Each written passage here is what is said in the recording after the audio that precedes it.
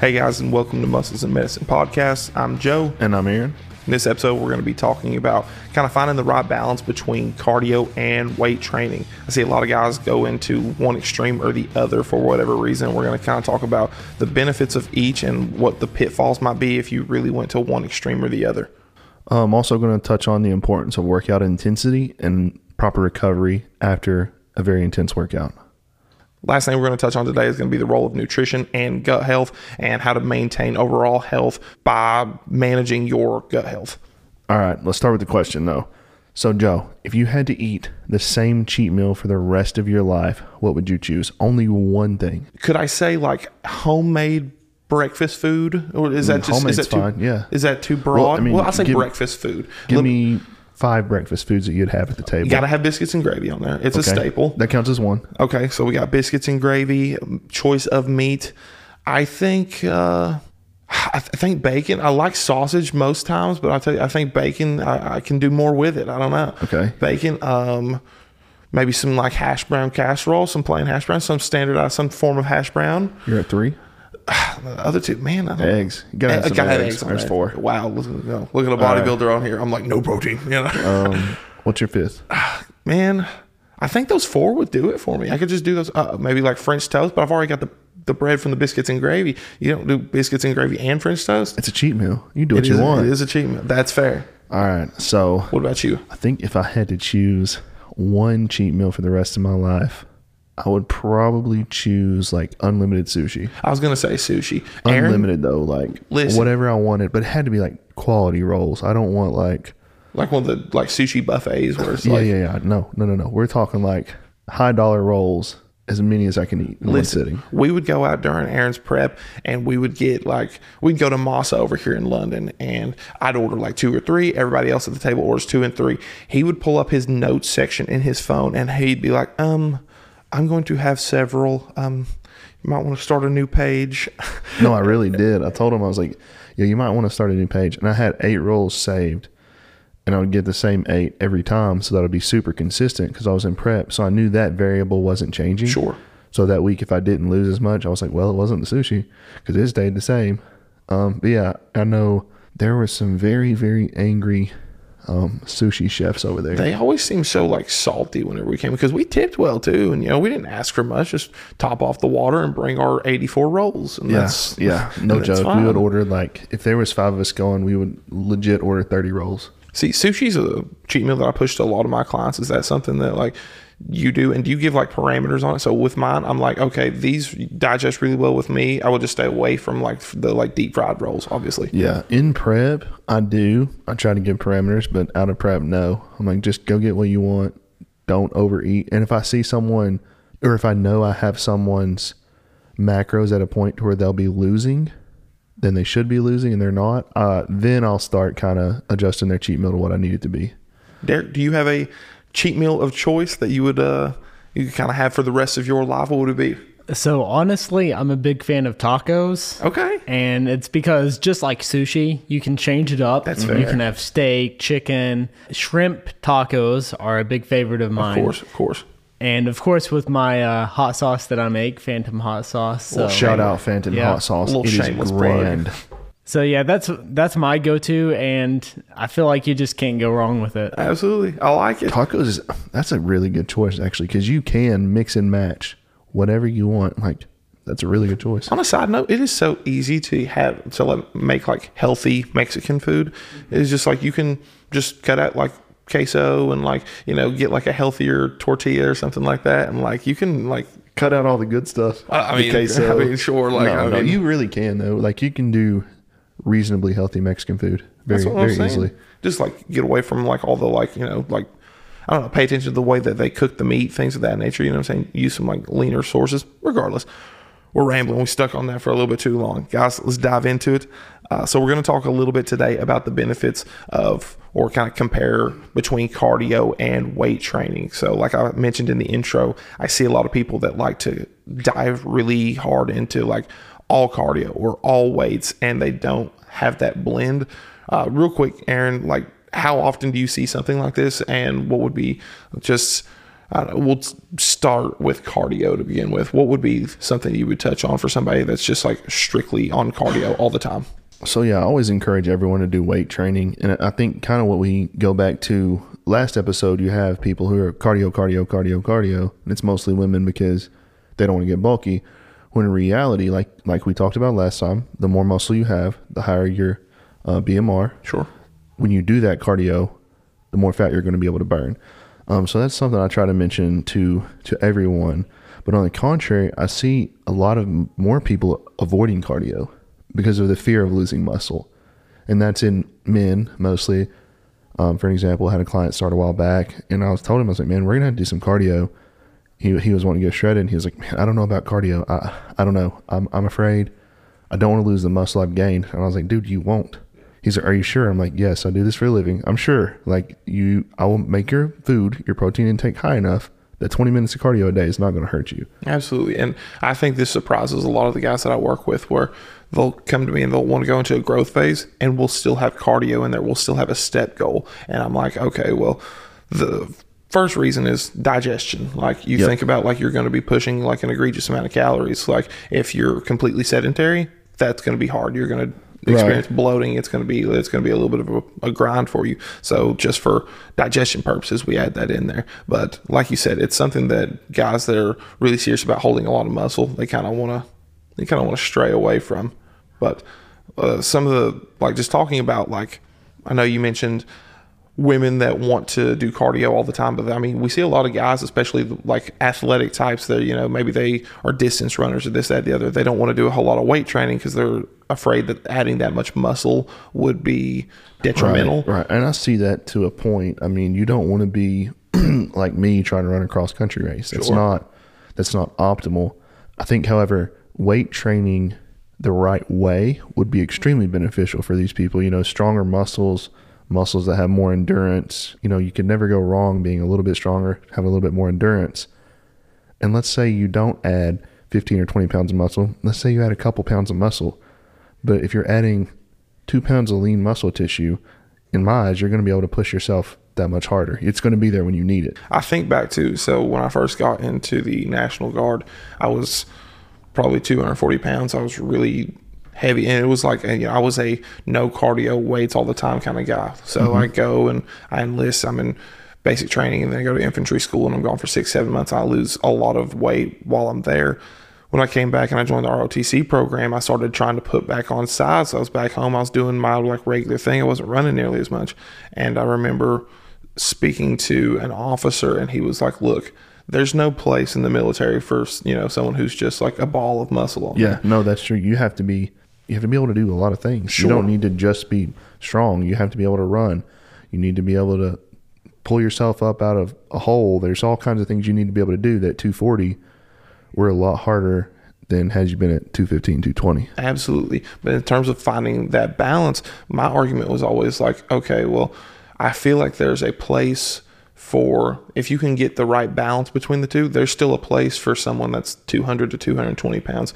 The military height and weight requirements are really strict, and I think they're a little bit outdated. So for reference, I did not pass height and weight until peak week of the Charlotte show this last year. I had drill like Seriously? A week before. I was 177 pounds. I was 6'1", 6'1", and I'm like right at like, you know, maybe what, 5-6% we was thinking. At that point, probably 6.5%. So right there, and that was the first time they were like, I would never pass. That's what I'm saying. I don't think I could physically ever pass. I'm 6'2". I would have to weigh what, 185, 190 pounds. It's ridiculous. It's not possible. That's what I'm saying. So, you know, their requirements are a little bit outdated, but, you know, when those came into effect, it was like, okay, they want somebody that can run, you know, 100 miles, this, that, and the other.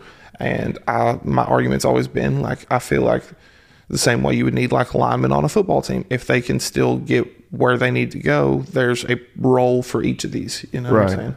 So I think that's just kind of a good example of finding that balance. As long as you can get, you know, if you're in good health, if you are if you're checking all the boxes, it's something I like to say a lot, just check all the boxes. If you're doing all those things, then it's okay to, weight trains 5-6 days a week if that's something you enjoy. It's okay to do cardio 5-6 days a week if that's something you enjoy. But trying to find that balance, I feel like, is a lot more. It's more optimal. Right. And another thing to add about just the benefit of cardiovascular exercise, like it's called cardiovascular for a reason. It's beneficial for your heart.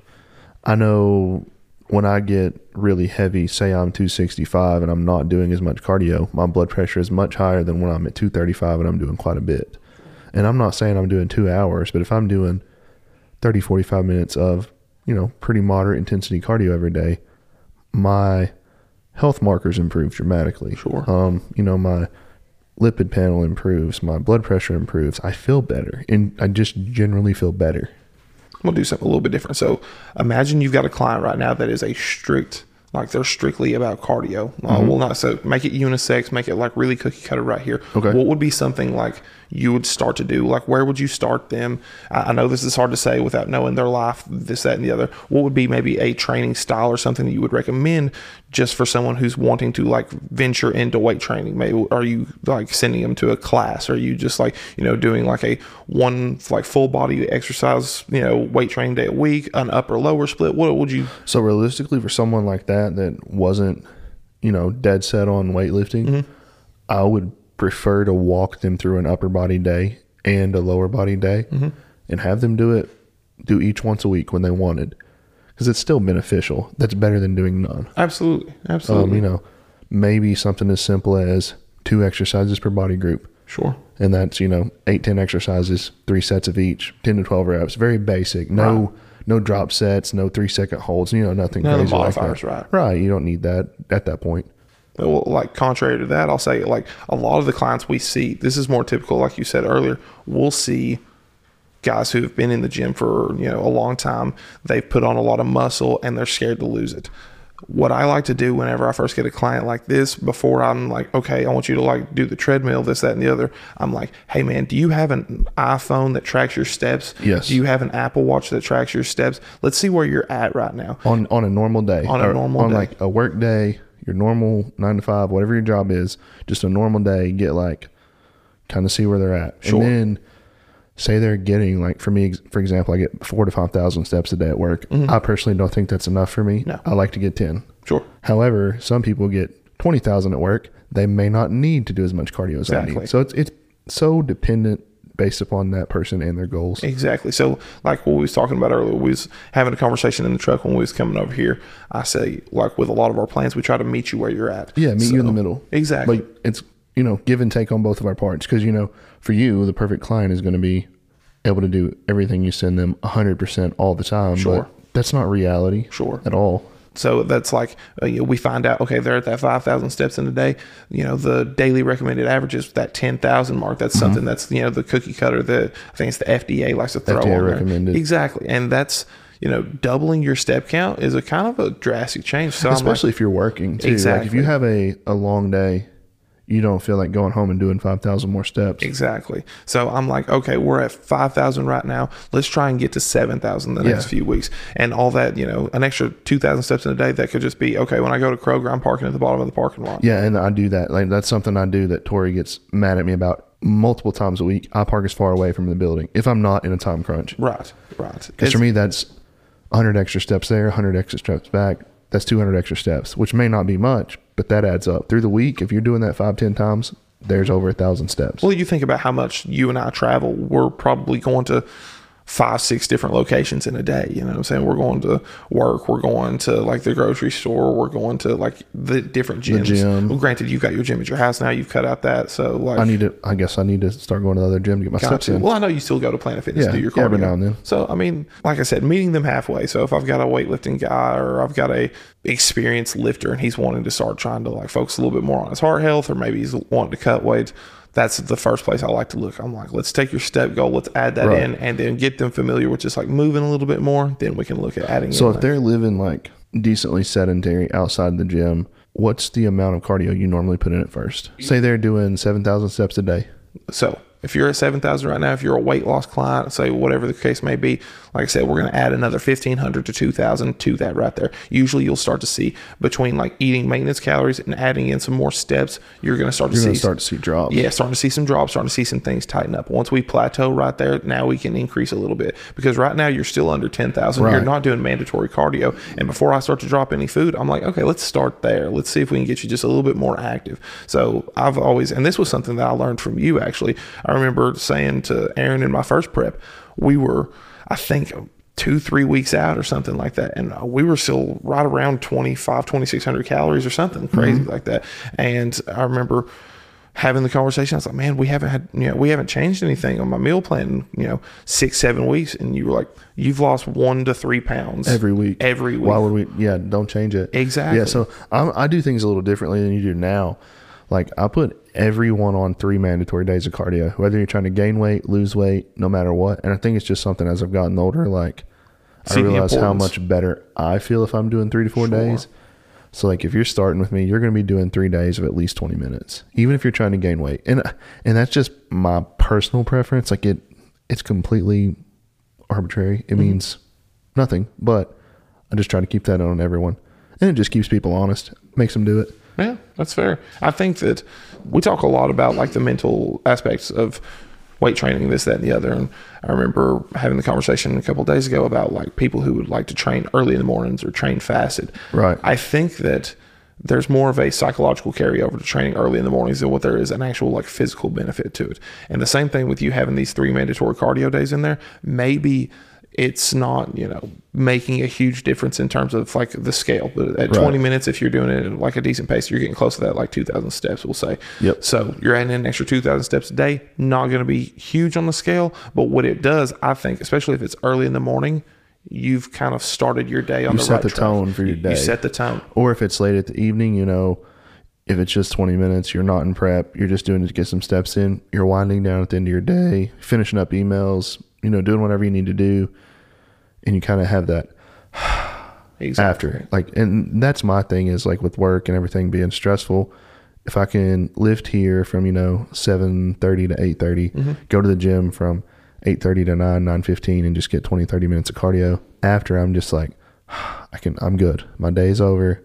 I can relax. That's fair. I always thought that like evening cardio, if I could get it correctly, it was always kind of therapeutic for me, because I work with I'm with the public all day, and I'm constantly having dialogue with somebody about something. So by the time I get over there, usually it'd be at like Planet Fitness, because it's like a mile away from my apartment, and very few people over there know me personally well enough to come and have a conversation, so I can walk for my 15-20 minutes and start to kind of like dwindle down. Right. It's you time. Yes. Like I was talking about a few weeks back, that's time for just you. Clear your head, get ready to go home and crash. I like it. So let's talk about weight training, some of the benefits, some of the drawbacks. I'm going to start by asking Joe, what do you think is a potential drawback of weight training? I mean, honestly, that's a tough question. That's why I ask it, because when I look at that, I'm like, I have to kind of think about what I think is a drawback. I think that if you had to say like a drawback, they're all in like when you get into like extremes. Yeah, excessive. That's okay. That's what I was going to think. That would be the only thing I could think of, if someone's like sacrificing time with their family, or if it's like becoming something they're obsessing over, or just abusing PEDs to the point that their health is trash. I would say 99.9% of the population adding in some weight training, some resistance exercise is going to benefit you. Yeah, and only benefit you. Only. So I think this is something that is becoming more common in today's age. Like, I remember seeing like ads for like, it was something I'd seen on TikTok. It was like some exercise equipment for women in like the 70s. And it was like it was the most like. It was like the ab twister, or the ab coaster is what it was called. Okay. So you're like holding with your hands and you're leaning down and you're basically just twisting your core and just hitting your obliques. Yes. And you can add weight to it. So your only thing you're going to do is thicken your obliques and make your waist wider if you're a woman. So some of those ads were completely junk. Sure. But I mean, that's also, 40, 50 years ago. So how much we've learned, how much we've changed since then. But I agree with you. I think like when you go to the extremes with anything, like And it's this way with anything. Like if you go to extremes with your career and you're cutting people off and cutting friends off, that's where it becomes a problem. And that's kind of how I see weightlifting as well, outside of injuries, which if you're just doing things with stupid form and not, not learning how to do things right, I think that is one of the downfalls of weightlifting. If you think you can lift more than you probably can with proper form and you try to do it with bad form and get hurt, I see that often, but like you said, most of the time it's a benefit. I think that just comes down to like self-awareness, like we've talked about in previous episodes.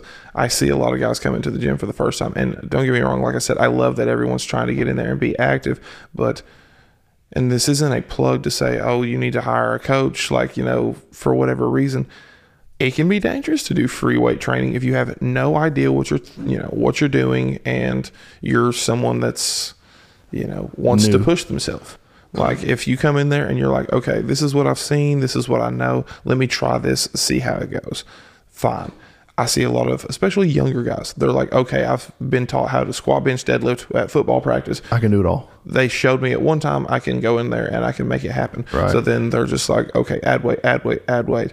And you see a lot of injuries come up. So I get so many people that come up to me and they're like, yeah, I got a football injury in high school and I've never quite recovered from it. Well, it's because they didn't change their training style to adapt to that injury and let it recover.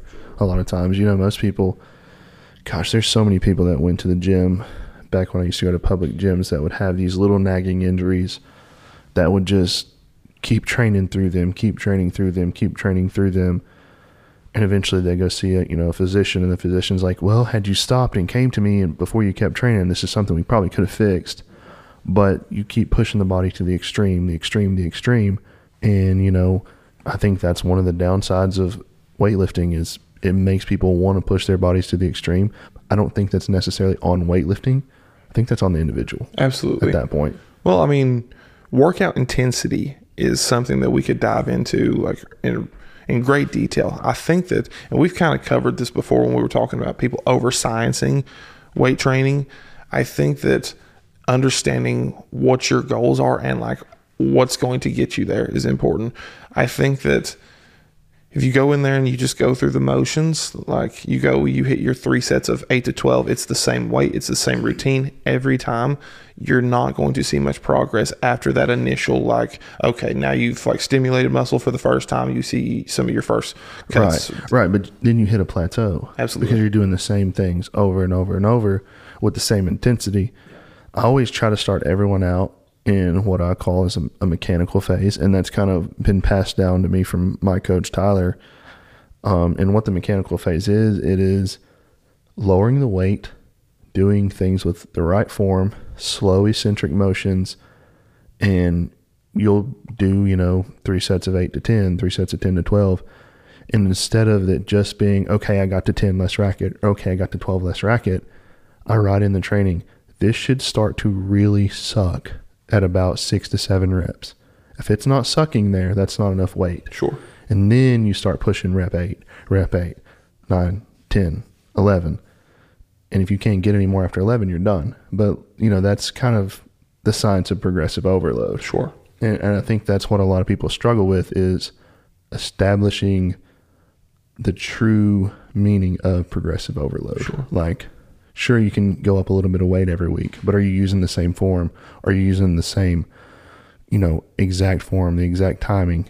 So are you truly progressing? And that's kind of how I try to challenge people that start with me initially. I like that. And I usually ask that a lot of my clients send me videos of their like top sets on some of their compound lifts. And, at that point, we're not really thinking of them as like top sets, like you said, we're talking about like introducing them to the eccentric motions and the importance of it, talking about range of motion, which is something that I feel like, deserves its we should own dive into. Yeah, for sure. Absolutely. But like the first time you explain to somebody like, okay, I want you to do a 3-second negative on everything, you're going to have to drop the weight for it.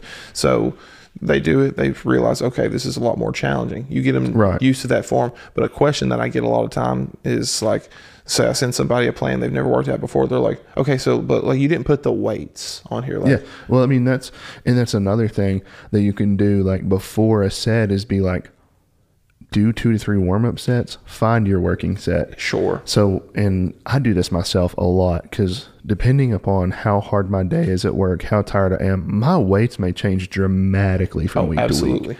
I know if I'm at my best, I can put between 275 and 315 on Smith machine incline and get X amount of reps. Mm-hmm. So like, you know, for example, last week, super stressful week, super tired, just really struggling, but I made myself get out here and lift. I think my first working set, which is normally 275 on Smith machine incline, was 245. And, you know, once I got going, got some adrenaline going, I was able to go up. But like, you need to establish where that first set is. And the first set should be a struggle. You shouldn't just be repping it out and then racking it. Let that be kind of I think that's a cool little point just to mention to people who are a little bit new to the gym setting, is that some days your body's you're not going to be like straight line progressing every time. You're going to have bad days. And I think that's more of it shouldn't be an advanced technique, because at that point it should be common sense. Okay, so some days it's not going to be, I'm not going to be 100%. Take a set or two to figure out where you're at, but don't let it discourage you. Yeah, don't let it discourage you. Like the other day, like I said, my first set was with 245, when it's usually 275 on Smith machine incline, which sounds like a great deal of weight to some of you people, but I'm used to be able to get 315 for 6 to 8 on Smith machine incline. So for me, I'm also in a cut where I'm weaker. For me, like, I could have completely let that get me down. I could have been like, oh man, I'm done for the day. But instead I was like, all right, I'm going to bust out this set of 245, but you can bet after that I'm going for 275. And I did. And a lot of it's just keep pushing yourself through the set, feel the weight, control the weight. And if you can't go up yet, that's fine. But if you can, go up. I think it's important too, if you've got something like, if you're experiencing some like excess soreness, or you've got some like nagging injuries, maybe you're like really deep into a depletion phase or like a cut, you know, you don't know exactly where your body's at. You don't know if something's going to be, I'll give the example of when I came out of prep, we reintroduced flat barbell bench. Yes. And I was like, I don't feel comfortable enough, because I still felt like almost too lean. I remember thinking like I'd never felt a contraction like that on a barbell bench before, and to me I was like, I feel like I'm about to tear my pec. So I was like, okay, I'm not going to go over like 185 or something like that until I feel like I've got the calories in that build back up to support it. And like you said earlier, this is about self-awareness. Sure. So like after prep, I know at the end of prep, for some reason, I'm always pretty strong on flat bench. I know I think I was like 2 or 3 weeks out last time, and I put 225 on, and I did it like 30 times for no reason. It was just stupid. I was just doing it because I could do it because my dad was there and said I couldn't, you know. And then for some reason, after a show, the next few weeks, I'm in the exact same situation you were, where I feel tight. I feel like I'm just so susceptible to injuries because I'm reintroducing all this food from such a depleted state. Let's dive into talking about range of motion a little bit now. I know we had talked about it for a second there. So 2 things I see with range of motion. You see it, I think it's dependent on what your goals are and what you've kind of been like raised on in the gym community. So from a powerlifting setting, I see a lot of guys that like, if they see someone not hit like full range of motion, as far as like they're not locking out on their shoulder press, they're not locking out on their like, you know, tricep extensions or whatever, that to them they're like, you're half rep and you're cheating the rep. And then there are benefits to that though for bodybuilding. Exactly, that's what I was getting at. So then you look at it from a bodybuilder's perspective. I'm like, so I'm doing like a rope tricep extension, I'm not quite locking all the way out, twisting at the very bottom, you know, making sure I'm really hitting that with my elbow, because I'm trying to keep a little bit of tension on the tricep the entire time, just kind of keep that blood in the muscle. Right. Same thing with, I see guys on a shoulder press versus like, you know, instead of like locking all the way out, because like when you think about it, so say you lock all the way out on like an overhead press and the dumbbells are hitting up top, you're taking tension off your shoulders. Exactly. Too. It's going and a lot straight of people down your think forearm. You have to slam the dumbbells together up top, when in reality you don't. I mean, control the weight, converge them a little at the top, and they don't realistically have to even touch. Versus on like a barbell bench press, I do always kind of preach, touch your chest. Absolutely. Unless you have a realistic injury, not just that you're weaker on barbell flat bench than someone who's doing it with you. That's not a realistic injury.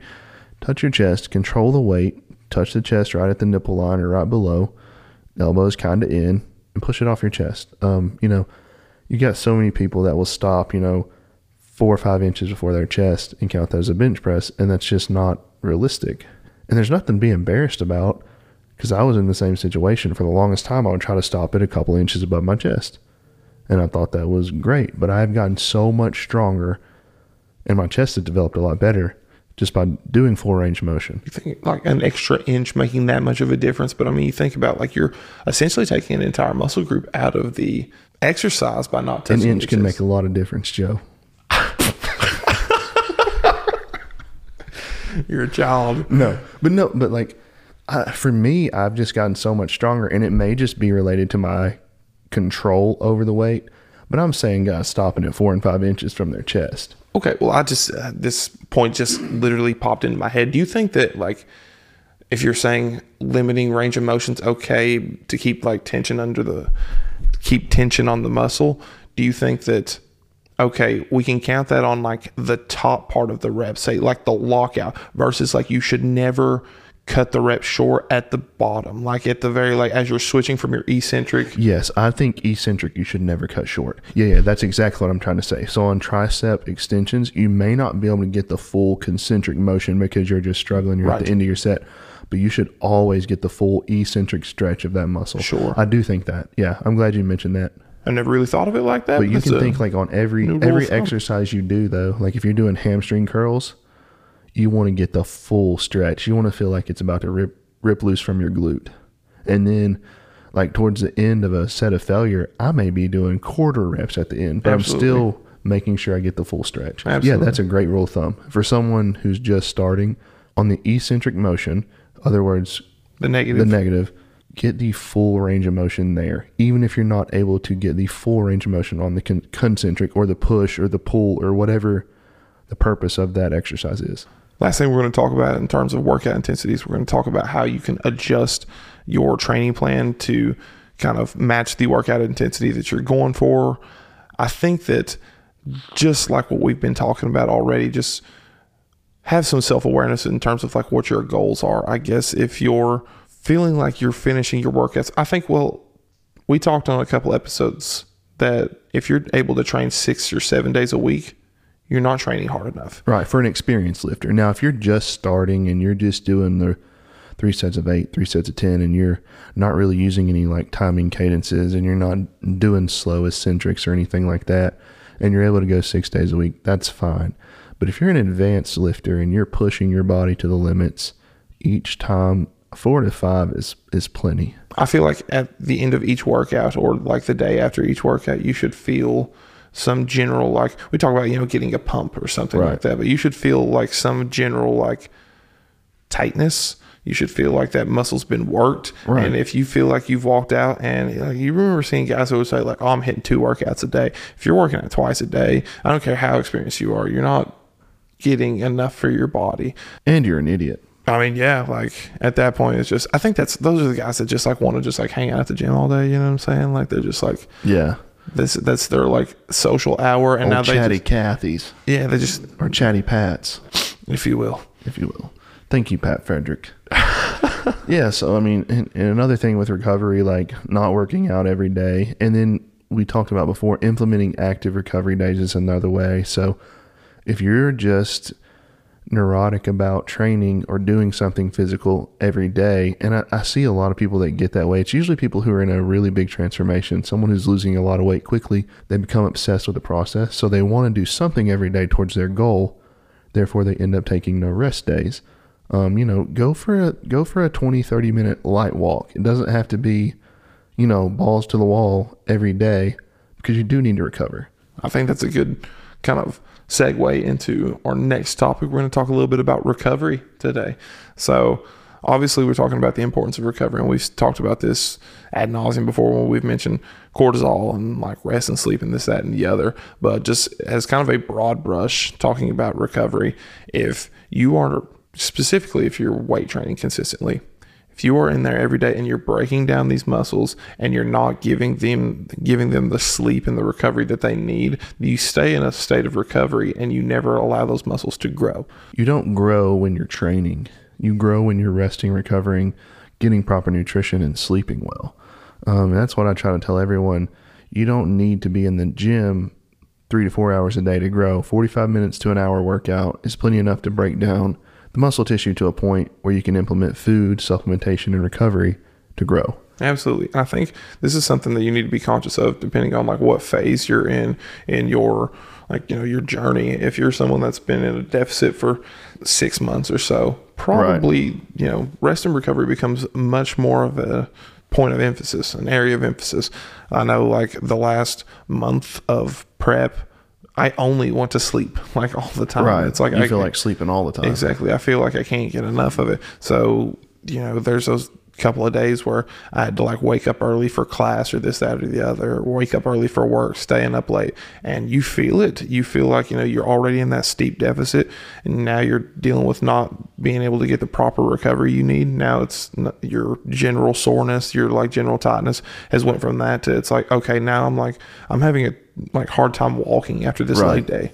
So things of that nature. But like I said, I think this is just something that people need to like pay attention to. If you're someone who's been in a growth phase for an extended period of time, maybe you can get away with being a little bit more lackadaisical with your sleep schedule. Right. Versus someone in a deficit.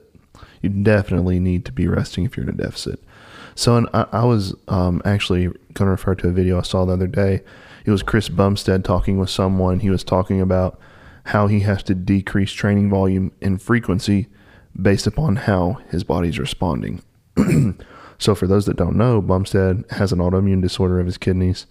Therefore, his cortisol levels have a tendency to probably get higher than most people's due to an autoimmune disorder. So he can basically, you know, kind of read his body and where he's at and where he's feeling and adjust his training to that. And that's true self-awareness. Sure. In my eyes.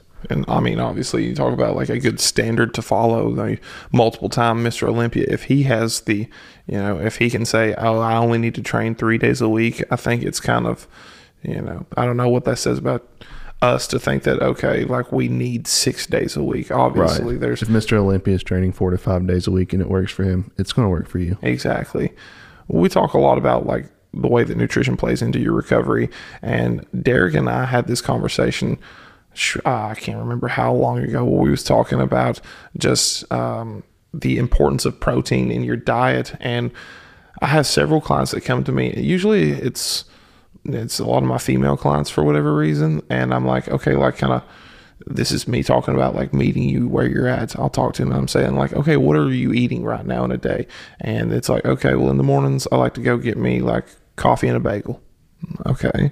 And then for lunch, they'll have their like, you know, like a wrap or something like that. And there's like, you know, maybe 10 to 15 grams of protein in it. After, like I said, we're sitting at like 0 from breakfast. And then right. For dinner, they're having like some, like maybe a salad or something like that. They're trying to like cut weight or something like, I don't know, just something that's, or pasta. In reality, that's like, they're falling so short on their protein goals. Exactly. And protein is the most satiating of the macronutrients. The more protein you have, the longer you will feel full. Sure. And I preach that to people all the time, and they're like, why do you have me starting on so much protein? I'm like, you'll see when you're not hungry. Yeah. You know, I start people pretty high on protein, and if they have GI issues, we can always pull it back down. Sure. Those will go away as you know, lower the protein as well. Do you see a lot of your clients that come to you with low to no protein diets, such as, let's say, a vegetarian diet? See, I've only had one vegetarian client in my, 3+ years now. And I remember thinking, this is a nightmare. Like this was, it's hard. Like trying to find protein sources for them was going to be a real struggle. It was something that we were able to like work up to. And I think I ended up getting her close to 90 to 100 grams of protein. That's solid. Which was a female? Fight. It was a female. That's solid for a female that's eating a vegetarian diet. Well, we were talking about like, you say you can always start people too high on protein and bring them back down. That's the approach that I've taken with most of my clients. Every now and then, if I get someone who's like used to, kind of eating, like I always joke, like talk about like eating like a bird, like you just nibble around kind of thing here and there, then I'm really conscious, especially with women. if you start slamming a lot of protein, you don't have it, and you're not super active, and you're not doing all these other things, you're going to see a lot of bloating. And that's just because it takes a lot longer for that protein to digest, and it'll kind of sit in your stomach a little bit longer. And a lot of times it freaks these girls out. Yeah. So a lot of times I'll start them at like maybe 0.5 gram per pound of body weight, which is fine, and then you titrate them up from there as needed. Yeah. So there are some options though for people that are eating a vegetarian diet that need to get some protein in. There's green peas, beans, nutritional yeast is also one, and there's all kinds of different lentils that are good sources of protein as well. So there are ways to do it. I just feel like that's a lot harder and gets super complicated on our end of like what to put where. If you have them eating a ton of beans, you're also going to have a ton of fiber and carbs. Sure. So that can also cause some GI upset if you have too many carbs as well, too much fiber as well. Man, I get so many people that come to me and they're like just interested in these, like, I guess vegetarian's not really a fad diet as much, but like they'll come to me, and it's even people that have been on plans with me for an extended period of time, and they're like, I know that I've dropped 20 pounds in 4 months with you doing this like really sustainable diet, but like, man, keto doesn't that sound crazy? I feel like I can get shredded on it. And I'm just like, I don't know. I think that aside from it just being like hard to hit macronutrient goals on these like really restrictive fad diets or whatever else, unless this is something that I would almost say like this is something that, like, so I see people turn vegan a lot because of like, social issues. I see, people go vegetarian because of, maybe it's like a religion, something like that. If this isn't something that's just like deep rooted in your person, I tend to tell people, I'll try and talk them off of it. Like 9 times away out from of 10. keto and fad diets. Exactly. No joke, because you can get there by knowing what to eat, when to eat it, and the moderation of how to eat it. I mean, you can get there realistically. We talk about satiety. I think it was Derek that mentioned earlier, talking about taking like appetite suppressants or things that will like mask that hunger if you're in a steep deficit. We talk about, like I said, the satiety of protein. You won't need something like that. You will feel so full. I have so many clients that they'll finish their first week and they're like, "But are you sure I'm going to lose weight on this, man?" Yes, something we're sure. Yeah, they're like, this is so. Yeah, I have a lot of patients that love their appetite suppressants, and I try to talk them off of them because I'm like, it's not good to have that strong of a stimulant in your body all the time. It's going to raise your blood pressure. And then coming off of it, you can also have withdrawal because it is somewhat an addictive substance. When I refer to medicines like Adipex or phentermine, which is generic Adipex, they are somewhat addictive. So coming off of them is not always fun. So one question that everyone has is, I guess I just don't need to eat anymore, right? I'm like, no, you need to increase your protein dramatically. So if you've been taking something that's suppressing your hunger for a year and you stop it, what happens? That hunger comes back in waves with a vengeance. Now you don't know how to manage it. Yes, and you've been managing it artificially or chemically for the past year. That's kind of hard. This is where you start to see a lot of like binge eating disorders start to take place. It's just a big thing that you'll see us talk about on here is just trying to avoid going to extremes on anything. We've talked about, when we were talking about steroids, when we were talking about these different diets, whatever the type of training, just because a little bit worse doesn't mean that a lot is going to magnify that progress.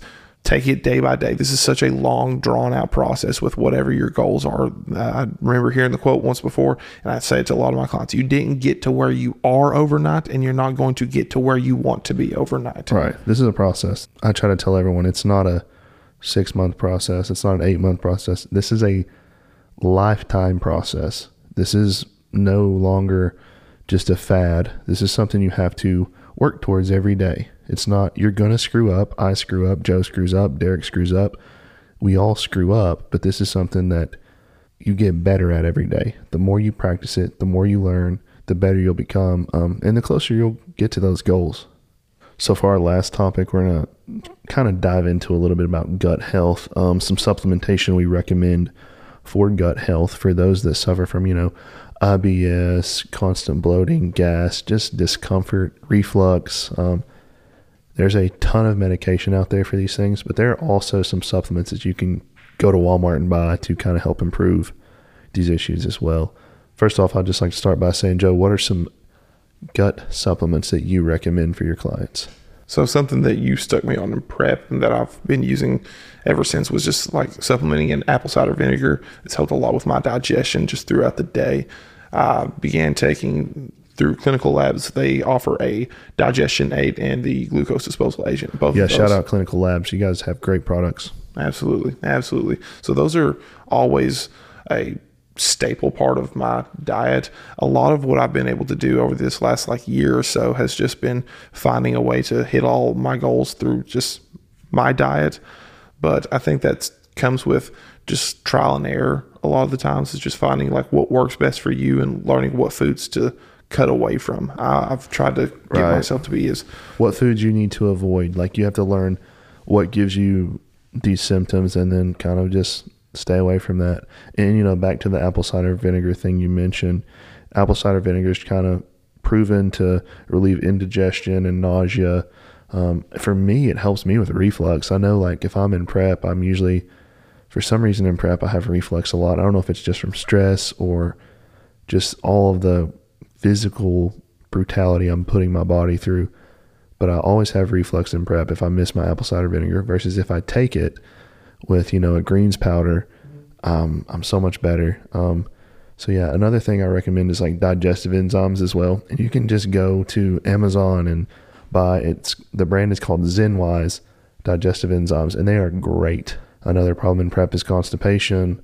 That really helps kind of relieve all those symptoms for me.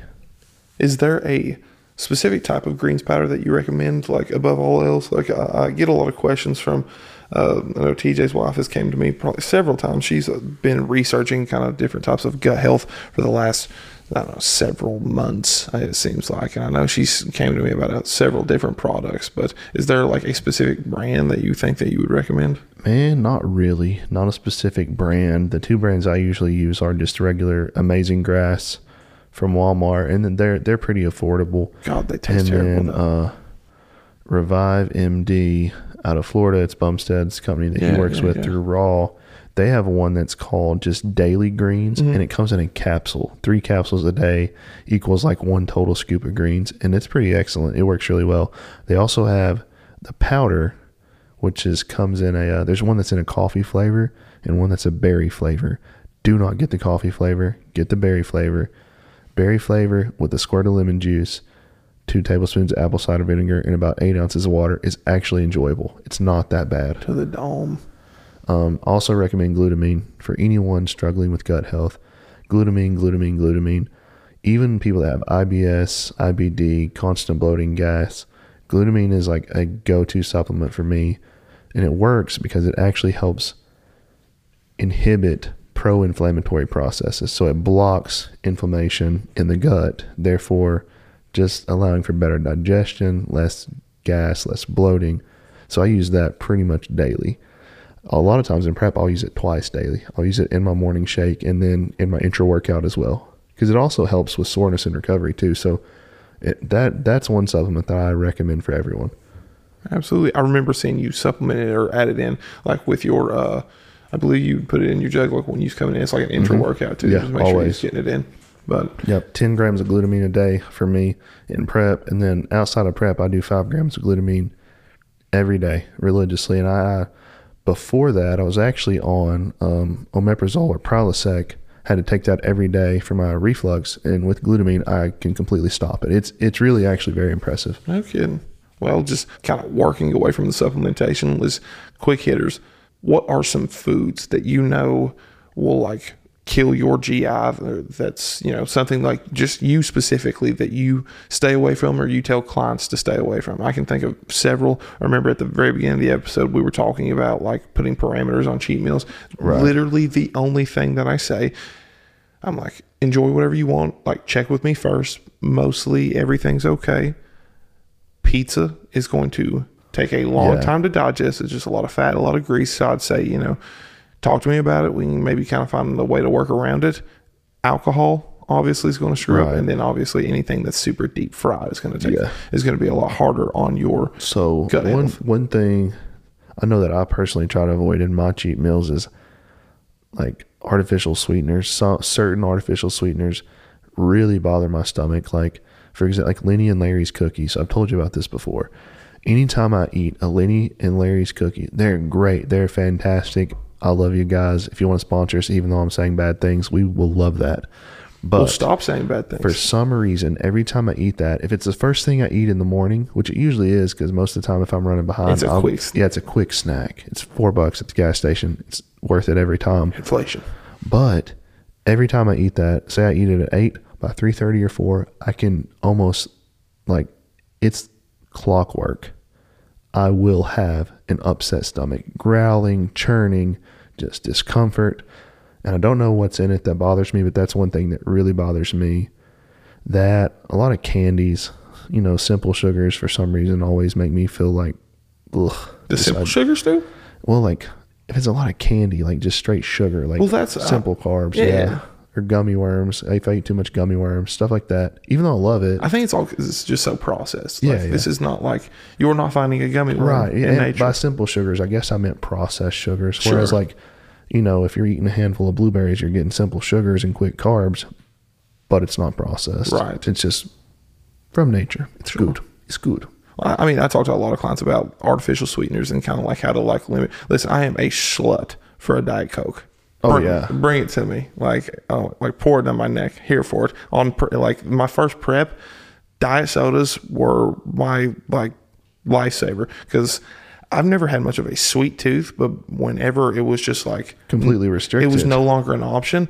It would be like I'd be laying in bed and I was just like, I just want something, just anything, and I'd go in there and like smash a 2 liter of Diet Coke. 2 liter? Oh, bro, I'm telling you, to the dome. And just take it to the head, and then just feel absolutely miserable and wake up just a ball of gas. Yeah, and like, miserable. That's what I'm saying. Stomach churning. It'd be like Thursday morning, so then I'm like, okay, I got to do like 55 extra minutes of cardio to get this gas out of me before Aaron sees me and scolds me.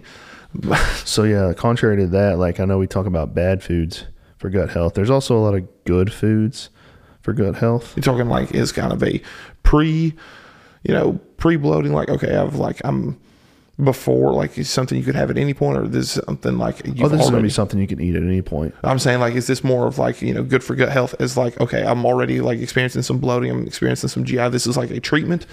Oh, no. This is more of like before you have these issues, these are things you can add that help. Greek yogurt is one. It has a lot of good bacteria for your microbiome in there. And I don't want to go in all the names. I don't even know if I know all the names, but has a lot of really good bacteria for your gut, for the flora in your gut. Sauerkraut is one that a lot of people really eat because it is kind of fermented, I think, which provides a lot of really good bacteria. I love sauerkraut. It's something I could eat it all the time. You never had my memos. It probably has sugar in it or something. I was about to say, they probably spiked it with something that's like garlic is something that's great for gut health. I'm done there. I'm not listing these other ones because they suck. Take that out. That's right. What is that? I was saying kimchi. I saw that on here, Yeah. but I didn't want to say it wrong. And kombucha. Yeah, that also. Kombucha's terrible. As a side note, I've tried. Callie tried to put me onto it, and I tried like 10 different flavors, and I was Kombucha? Yeah. What does it taste like? There's a bunch of different ones. There was one that was like an orange one, and I was like, okay, this is just going to be like an orange juice for my gut health. Cool. No, it was, I don't know how to describe it. Basically, it's a fermented tea. Oh, okay. Yeah. Does it have like alcohol in it? No. I mean, Probably Some a low degree, percentage. but not like, hey, you have to be 21 to buy this. Okay. Kind of Yeah, thing. so it's fermented to a point that it's not like an alcoholic beverage, Yeah. but that it has like natural gut Yeah, you can buy it at Walmart. flora. yeah. Yeah, I've seen it at Walmart. I've never tried it. Ever. I used to buy stuff like that whenever I'd have girls come over for the first time, and I would just like stock my fridge, and I'd be like, I am health. Yeah. Yeah. Before we go, just wanted to remind you all that you guys can follow us on Instagram at Muscles of Medicine Podcast. That's at Muscles Medicine Podcast. Also, if you found this episode helpful, consider sharing it with your friends and family who might also benefit from it. Please be sure to rate, subscribe, give us a comment. Let us know if you like this episode. Let us know what you want to hear. Also, we're having a guest in either the next episode or episode 7, so be ready for that. It's going to be a big surprise on who it is. Should be really interesting. Should also be very beneficial for women that are just starting fitness, women that have busy schedules, that have kids, that have a to-do list a mile long and are still trying to find time for their bodies. So I really look forward to that episode. Absolutely. Guys, we appreciate all the support that we've gotten these first couple of weeks. The amount of people that have come up to Aaron and I and said they've listened to the podcast, they've really enjoyed the podcast. It's been tremendous. So we appreciate you guys. We put a lot of time and preparation into making this what this is. I wanted to give a quick little shout out to Derek for all that he's done with like the reels, the ads, this, that, and the other. It's been great. It's been a huge help. Behind the scenes work, what Derek's been able to do, he's simplified this process for Aaron and I so much to where all we have to do really is just like, read the like outline for the episode and then sit down and talk. And sit down and talk. It's been super fun. But like we said, we really appreciate you guys, and you'll hear from us again next Monday. Let's get it. See ya.